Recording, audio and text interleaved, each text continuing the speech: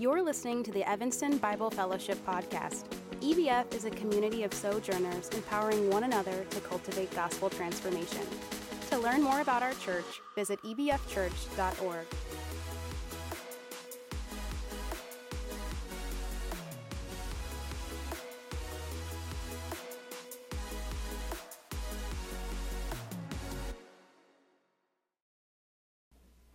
This morning's passage is Mark 2, 1 through 12. It's Mark 2, 1 through 12. A few days later, when Jesus again entered Capernaum, the people heard that he had come home. They gathered in such large numbers that there was no room left, not even outside the door, and he preached the word to them.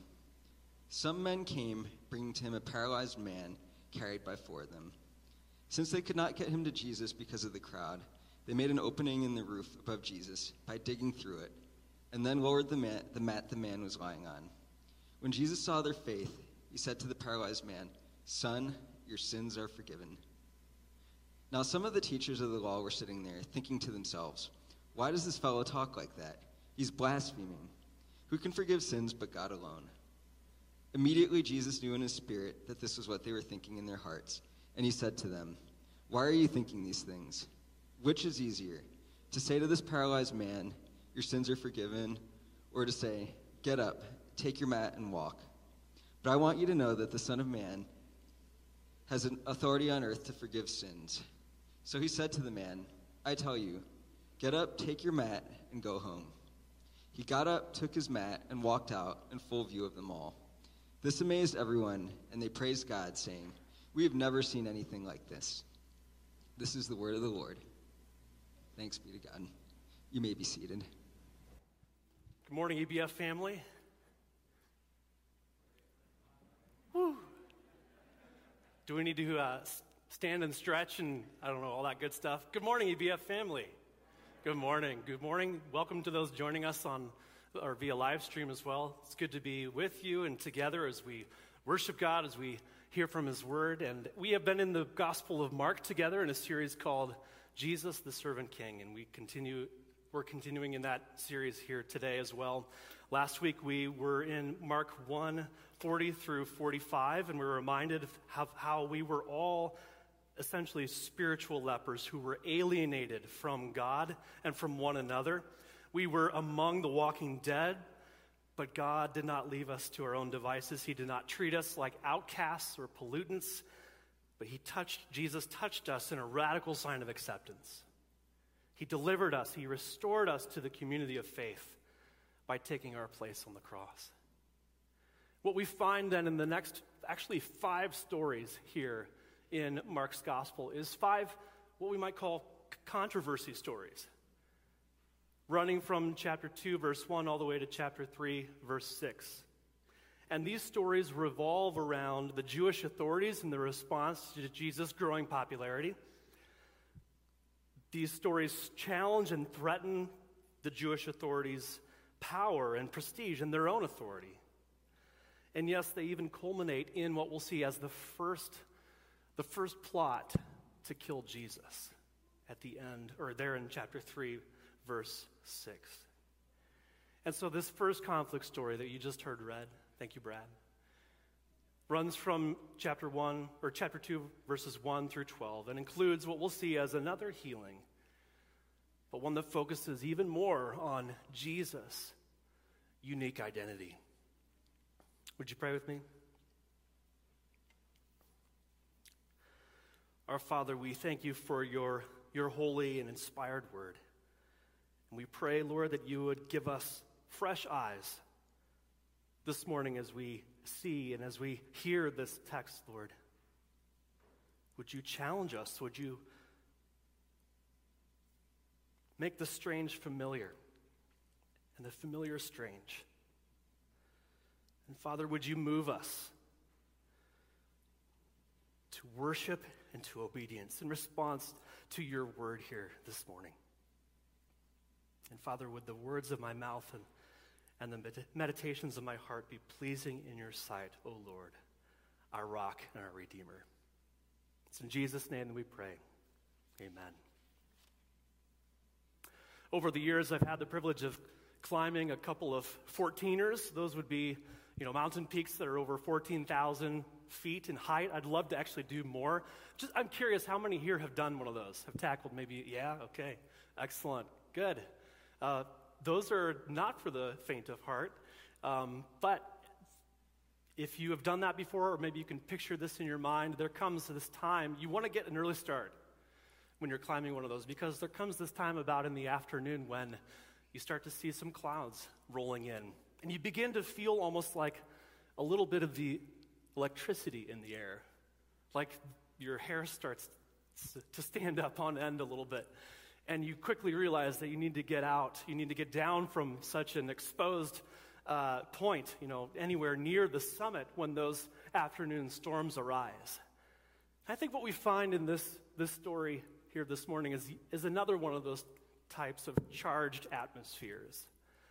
You can feel the electricity in the air as this story plays out. And even with the presence of the teachers of the law there, almost sent like an investigative committee in the face of Jesus' growing popularity to see what this man is all about and to see if the stories are true about these dramatic healings that have taken place. The electricity is in the air as people are drawn to Jesus in such numbers that they pack the place out, finding every nook and cranny, even sitting in the doorways in an attempt to catch a glimpse of Jesus or to maybe hear his voice as he powerfully communicates the word of God. That the setting of this electric story really is laid out in verses 1 and 2 when it says, "A few days later, when Jesus again entered Capernaum, the people heard that he had come home. They gathered in such large numbers that there was no room left, not even outside the door, and he preached the word to them." Here is Jesus back in Capernaum, this town that had become kind of a base of operations, and quite possibly back in the home of Simon Peter, that also would become sort of an anchor for them in the early days of his ministry in Galilee. Side note, I don't know if you're into these sorts of things, if you're into like archaeology and so forth, but it is believed that archaeologists have uncovered what may very well have been Simon Peter's home there in Capernaum. And it looks like then it was added to in about the 4th century, and then in the 5th century, a church was like built on top of it as well. But anyway, a consistent theme, though, in this part of Mark's gospel is the growing popularity that surrounds Jesus and how the crowds flock to him. And some of this comes as a result of the cleansed leper helping spread the news, but Jesus is mobbed with everyone seeking healing. Every nook and cranny of the house is full of people. And a larger dwelling there in Capernaum around this time would have maybe been able to fit as many as 50 people. And as I mentioned, even the doorways are jam-packed with people wanting to catch a glimpse of Jesus. I don't know about you, but maybe it's just the day and age that we live in, but the thought of like this many people crammed into such a small space causes my blood pressure to rise a little bit. I don't know about you. But here what we find is Jesus going about his central ministry of preaching the word to them. This was the focal point. This was the essence of his ministry. Mark 1:14 and 15 reminds us of his time there proclaiming the good news of God in and around Galilee. He said, "The time has come. The kingdom of God has come near. Repent and believe the gospel." That is the summary statement of what his teaching centered on. That is the kingdom of God and a call to people to repentance and faith. In Luke's telling of the story, he adds, the Pharisees and teachers of the law were sitting there, possibly prominently in places of honor, the good seats up front. And in the rest of Luke 5, verse 17, it says, "And the power of the Lord was with Jesus to heal the sick." This only adds to the charged, the electric atmosphere of this gathering. Well, things get even more charged when then 4 men carrying their friend on a stretcher arrive on the scene. Look at the story then in verse 3 and following. "Some men came bringing to him a paralyzed man, carried by 4 of them. Since they could not get him to Jesus because of the crowd, they made an opening in the roof above Jesus by digging through it and then lowering the mat the man was lying on. When Jesus saw their faith, he said to the paralyzed man, "Son, your sins are forgiven." I wish we knew more about this particular paralyzed man and what led to him being unable to walk. Mark focuses on ultimately the controversy or the confrontation that plays out in this scene. But here are these dear friends, these friends, who find the path to Jesus obstructed, but will not take no for an answer. A first century dwelling at this time would have had an outside staircase leading to a flat roof, a roof that was made of branches and packed clay that was over wooden beams. And the roof was often used for work, for laundry, for prayer. And these friends are clearly desperate to get their friend to the one person they believe is capable of doing something about his situation. And so they struggle. Can you picture them? They struggle up those narrow stairs carrying this mat with the man upon it and begin their work that literally is, the phrase here is unroofing the roof. This is not a retractable dome here. They begin digging a hole, unroofing the roof in order to get their friend to Jesus. Their faith is seen by Jesus. Verse 5, this is actually the first appearance of this word faith in Mark's gospel. And it highlights, I believe, three things. It highlights their expectancy, their confidence that only Jesus is able to do something to heal. It highlights their boldness, the audacity of their love for this man. I believe it highlights their persistence. They overcame barriers. They got creative in order to bring their friend into the presence of Jesus. Jesus sees the faith of the entire group in action, not just the paralyzed man. He sees their faith. And he turns to the man and tenderly and unexpectedly addresses him as son. Son. I've come to use a particular nickname for my son, Samuel. I call him Buki. I'll just pause right here. Does anyone know, I should give you some context. That is a word that is found in Star Wars, A New Hope. I was going to do a pop quiz. Actually, Olivia might already know the answer to this. But there's this scene where, instead of putting you on the spot, I'll just explain it. There's a scene where Jabba is explaining, I guess he's confronting Han about, he better make the next, the next shipment or else. And he says, Han Mabuki. And in the subtitle, I didn't even realize this until I'd actually been calling my son this already. It says, Han, my boy. And so I've been calling my son Buki. That's a deep dive. That's a deep Star Wars dive, by the way. But I've been calling him my Buki. And it's become such, I think, you might beg to differ, but it's become such this term of endearment, of love, of also saying to him, my son, my boy. Just picture this scene and this tenderness in Jesus' voice and calling him son. It provides comfort. It provides reassurance, even in the midst of this electric story. But what Jesus says next, I believe, comes as quite a surprise, probably quite a surprise to the friends in particular. Your sins are forgiven. This phrase is what's known as a divine passive. What that means is that God is the implied subject. Your sins are forgiven by God. And Jesus sees what this man's deepest need is and pours out his love and his forgiveness in that very moment. In the Gospels, Jesus never says that all disease is directly connected to sin. In fact, on another occasion, he warns in John 9, he warns his disciples to not assume that personal sin is found behind every illness. But at the same time, we have come to know and to understand how sin and sickness are linked because disease and decay came into God's good world as a result of our sin, as a result of our rebellion against God.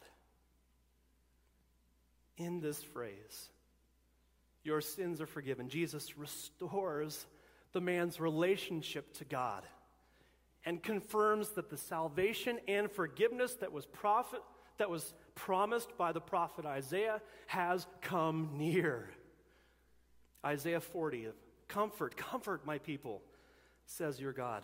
Speak tenderly to Jerusalem and proclaim to her that her hard service has been completed, that her sin has been paid for, that she has received from the Lord's hand double for all her sins. A voice of one calling in the wilderness, prepare the way for the Lord.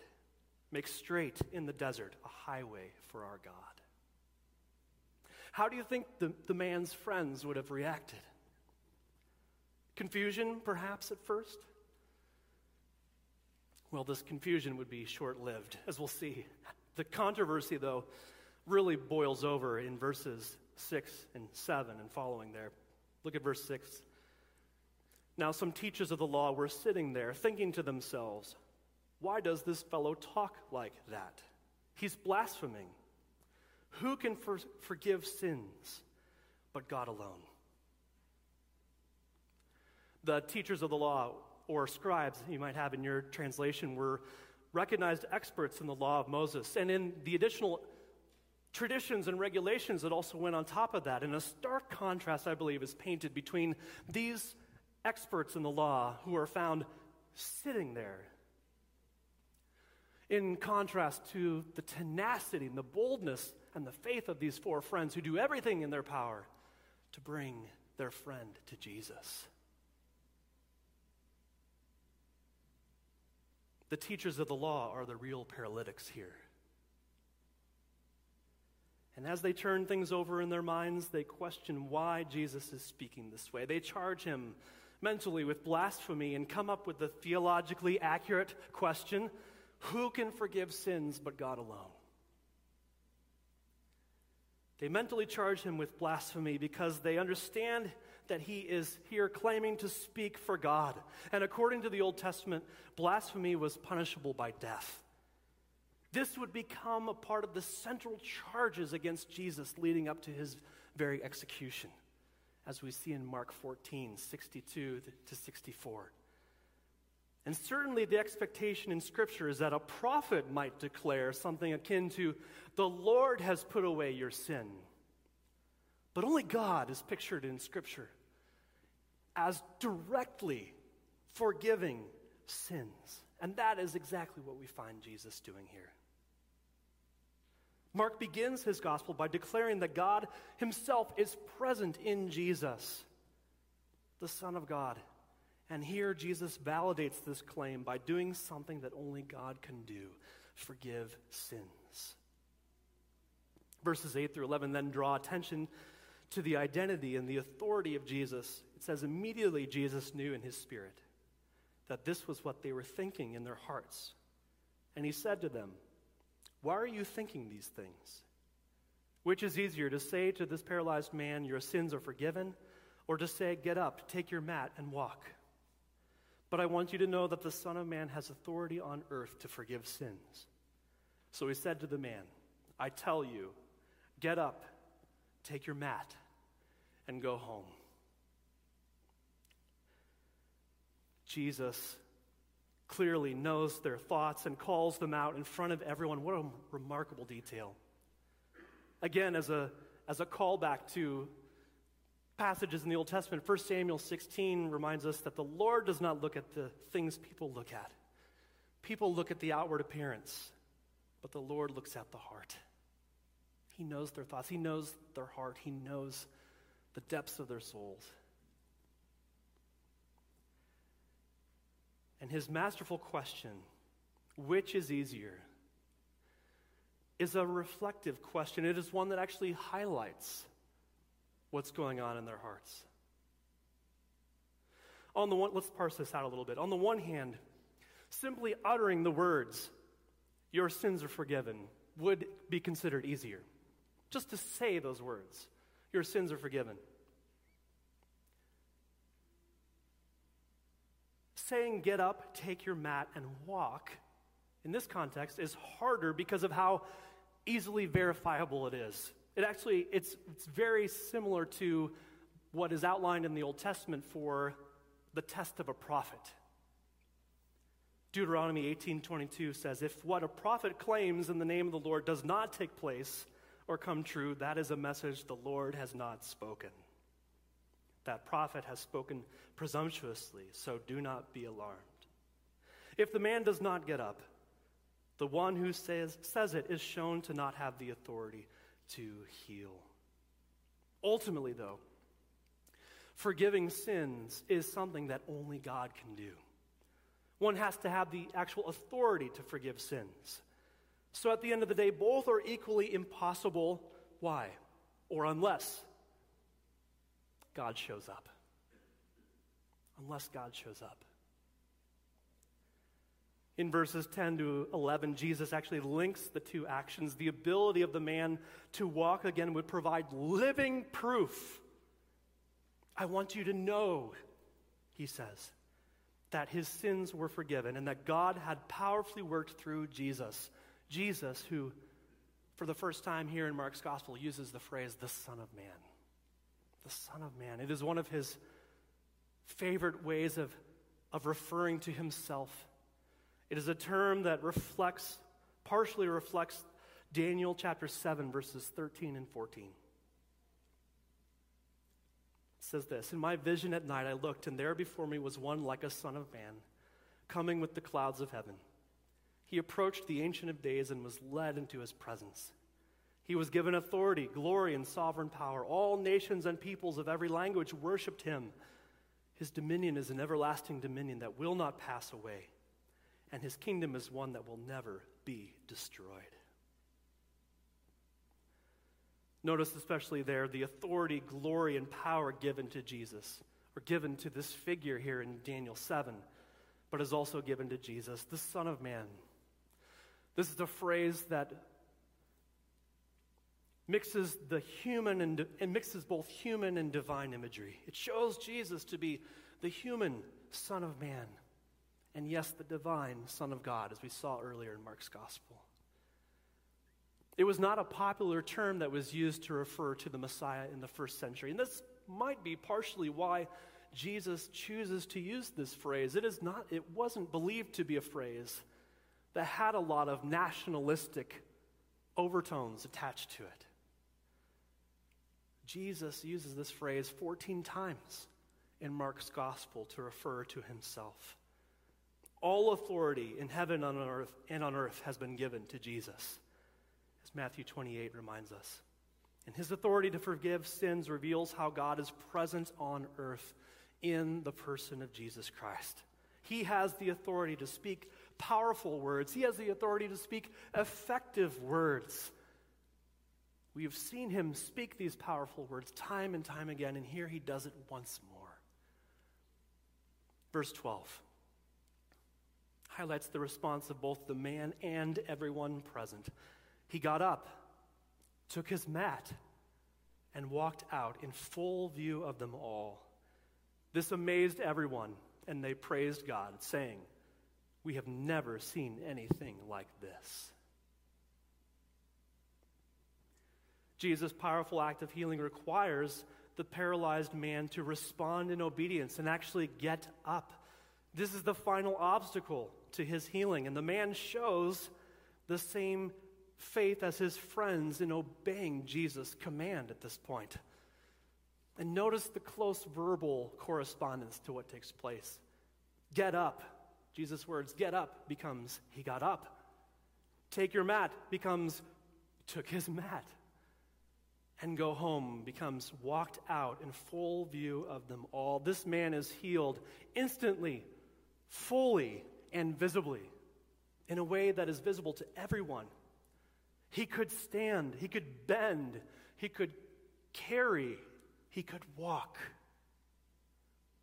Charles Spurgeon, in reflecting on this passage, writes, "I think I see him. He sets one foot down to God's glory. He plants the other to the same note. He walks to God's glory. He carries his bed to God's glory. He moves his whole body to the glory of God. He speaks, he shouts, he sings, he leaps to the glory of God." And as we've come to expect, perhaps in Mark's gospel, the people respond in utter amazement. This amazement includes everyone. It may very well have included the teachers of the law who were there. And we have never seen anything like this, the people say. In response to the question, who can forgive sins but God alone, we as hearers, as readers, are meant to answer the name Jesus. Jesus. And at the end of the day, all we can do is praise God, is to bow before him, and to praise him, and to give him all of the glory. Perhaps the most surprising or stunning feature of this passage is how Jesus turns to the man, how he speaks tenderly to him, and then what perhaps is surprising is how he first declares, "Your sins are forgiven." In doing this, it anticipates what Jesus would do for all in laying down his very life. Mark 10:45. "For even the Son of Man did not come to be served, but to serve, and to give his life as a ransom for many." Only Jesus can meet our deepest need, and it cost him his very life. Friends, that is the bottom line. Only Jesus can meet our greatest need, and it cost him his very life. The greatest miracle of all, and that of eternal significance, is the forgiveness of sins. And Jesus is still in the business of declaring, "Son, daughter, your sins are forgiven." Only Jesus can meet our deepest need, and it cost him his own life. As we consider how this story intersects with our story, I believe we are meant to place ourselves in the shoes of the characters in this particular story. Let us consider together locating ourselves in the story. First, consider the people that are gathered there to hear Jesus preach and the word that they hear preached to them. Do we as well recognize the centrality of Jesus' teaching, the essence of his ministry?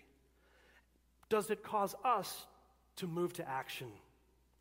The truth we proclaim about Jesus should be the same truth that we embody. Let us, even as a community of faith, preach the word. Be prepared in season and out of season. Correct, rebuke, and encourage with great patience and careful instruction, as we are reminded in 2 Timothy 4. Second, consider the four friends.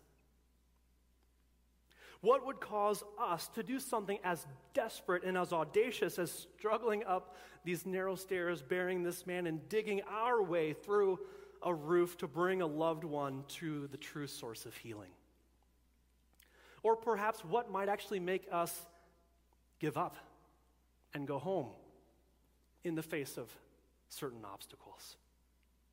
Jesus saw the expectancy, the boldness, and the persistence of their faith.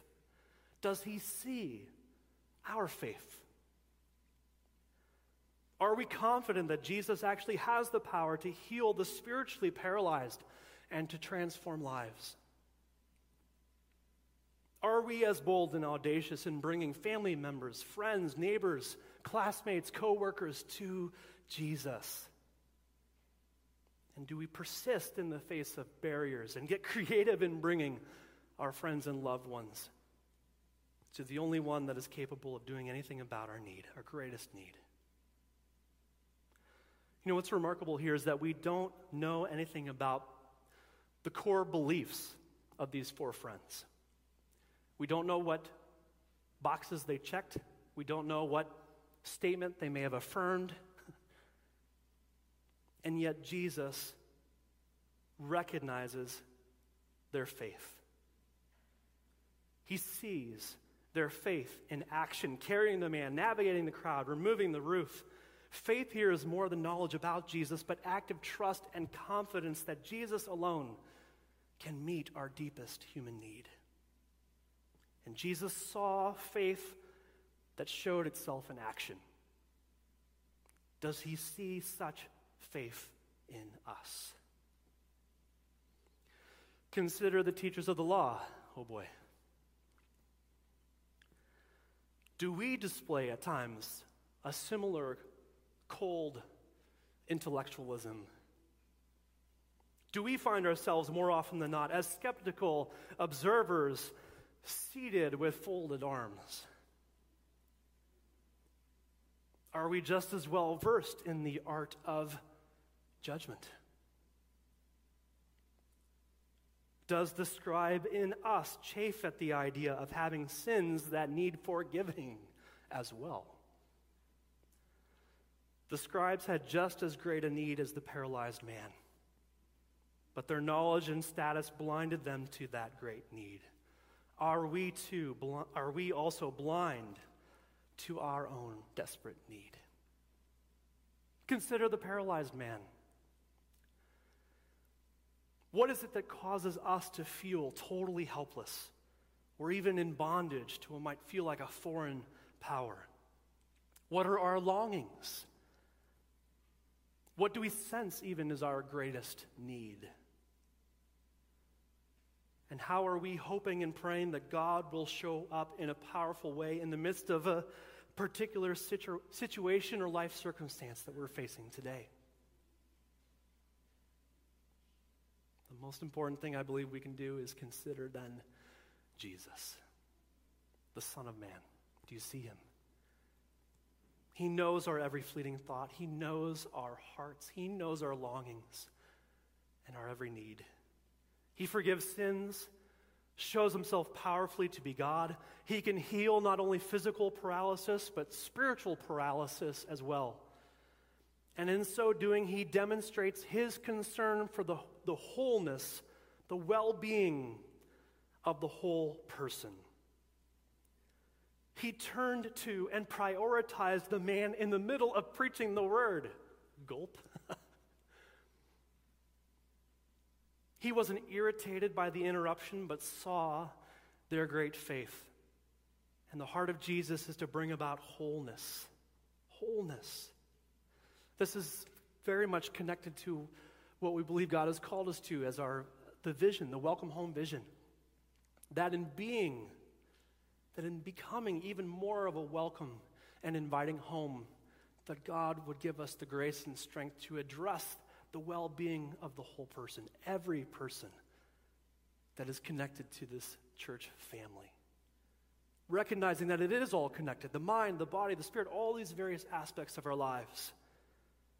Forgiveness and healing are not two separate acts. Instead, they are two aspects of one thing, the complete restoration of the paralyzed man. And Christ's concern for the whole person should be our concern as well. Do we demonstrate Christ's same love and concern for the health, for the shalom of the whole person? And Jesus is still in the business of the miraculous today. Each life transformed by his gospel should propel us, like it did for those gathered here that day, to praise, honor, and glorify the Lord Jesus Christ. Our rightful response is one of worship and of obedience. Worship and obedience. Only Jesus can address and can meet our greatest human need. Friends, God created us in his image, and we are ultimately accountable to him. We rebelled against God, and our sin separated us from him. The prophets, Isaiah in particular, saw that day when the promised, the longed-for Messiah would appear with healing and forgiveness in his wake. Isaiah 33 23 to 24, actually verse 24 says, "No one living in Zion will say, 'I am ill,' and the sins of those who dwell there will be forgiven."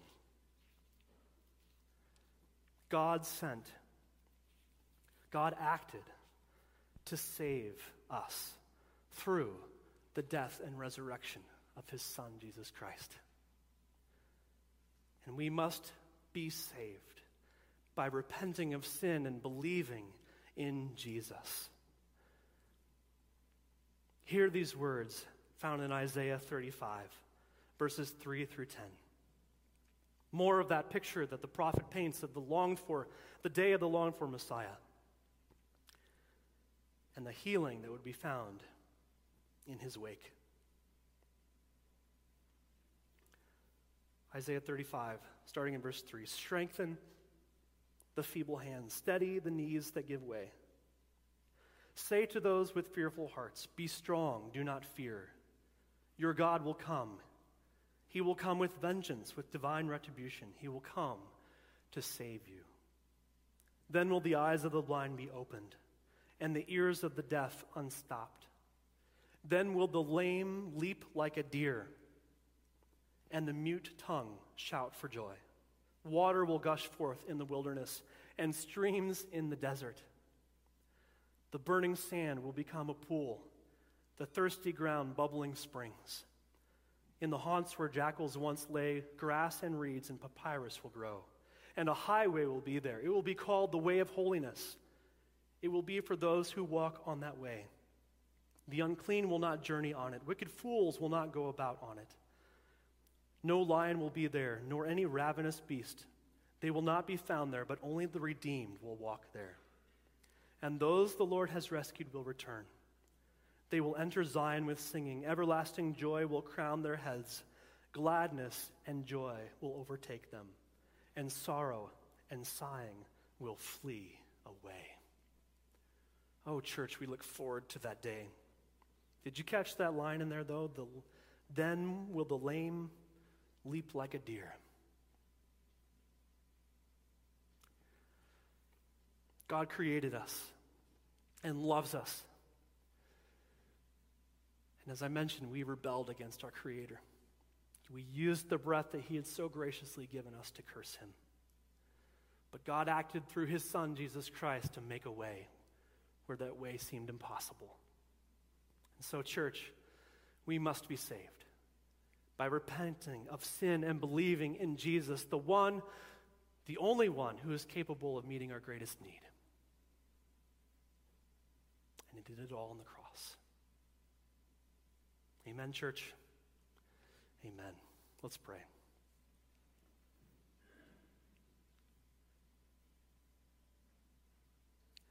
Our Father, we praise you for these great truths that are found in Scripture. We pray that you would cause our hearts to sing, God, that we would leave here changed people and committed all the more to doing what you have called us to do and bringing those that do not know you into your very presence. Thank you for the power through the Spirit that you give us to do just that, for the grace and strength that you pour out, and for the forgiveness that is found because you laid your life down for us. And so, God, we worship you. We praise you, Lord Jesus Christ, for giving of yourself in love, and for the healing and forgiveness that is found only in you. We love you. We pray this in Jesus' name. Amen. Thanks for listening to this week's message. To hear more messages from EBF, subscribe to our podcast, and to find out how to get connected with our church, visit ebfchurch.org.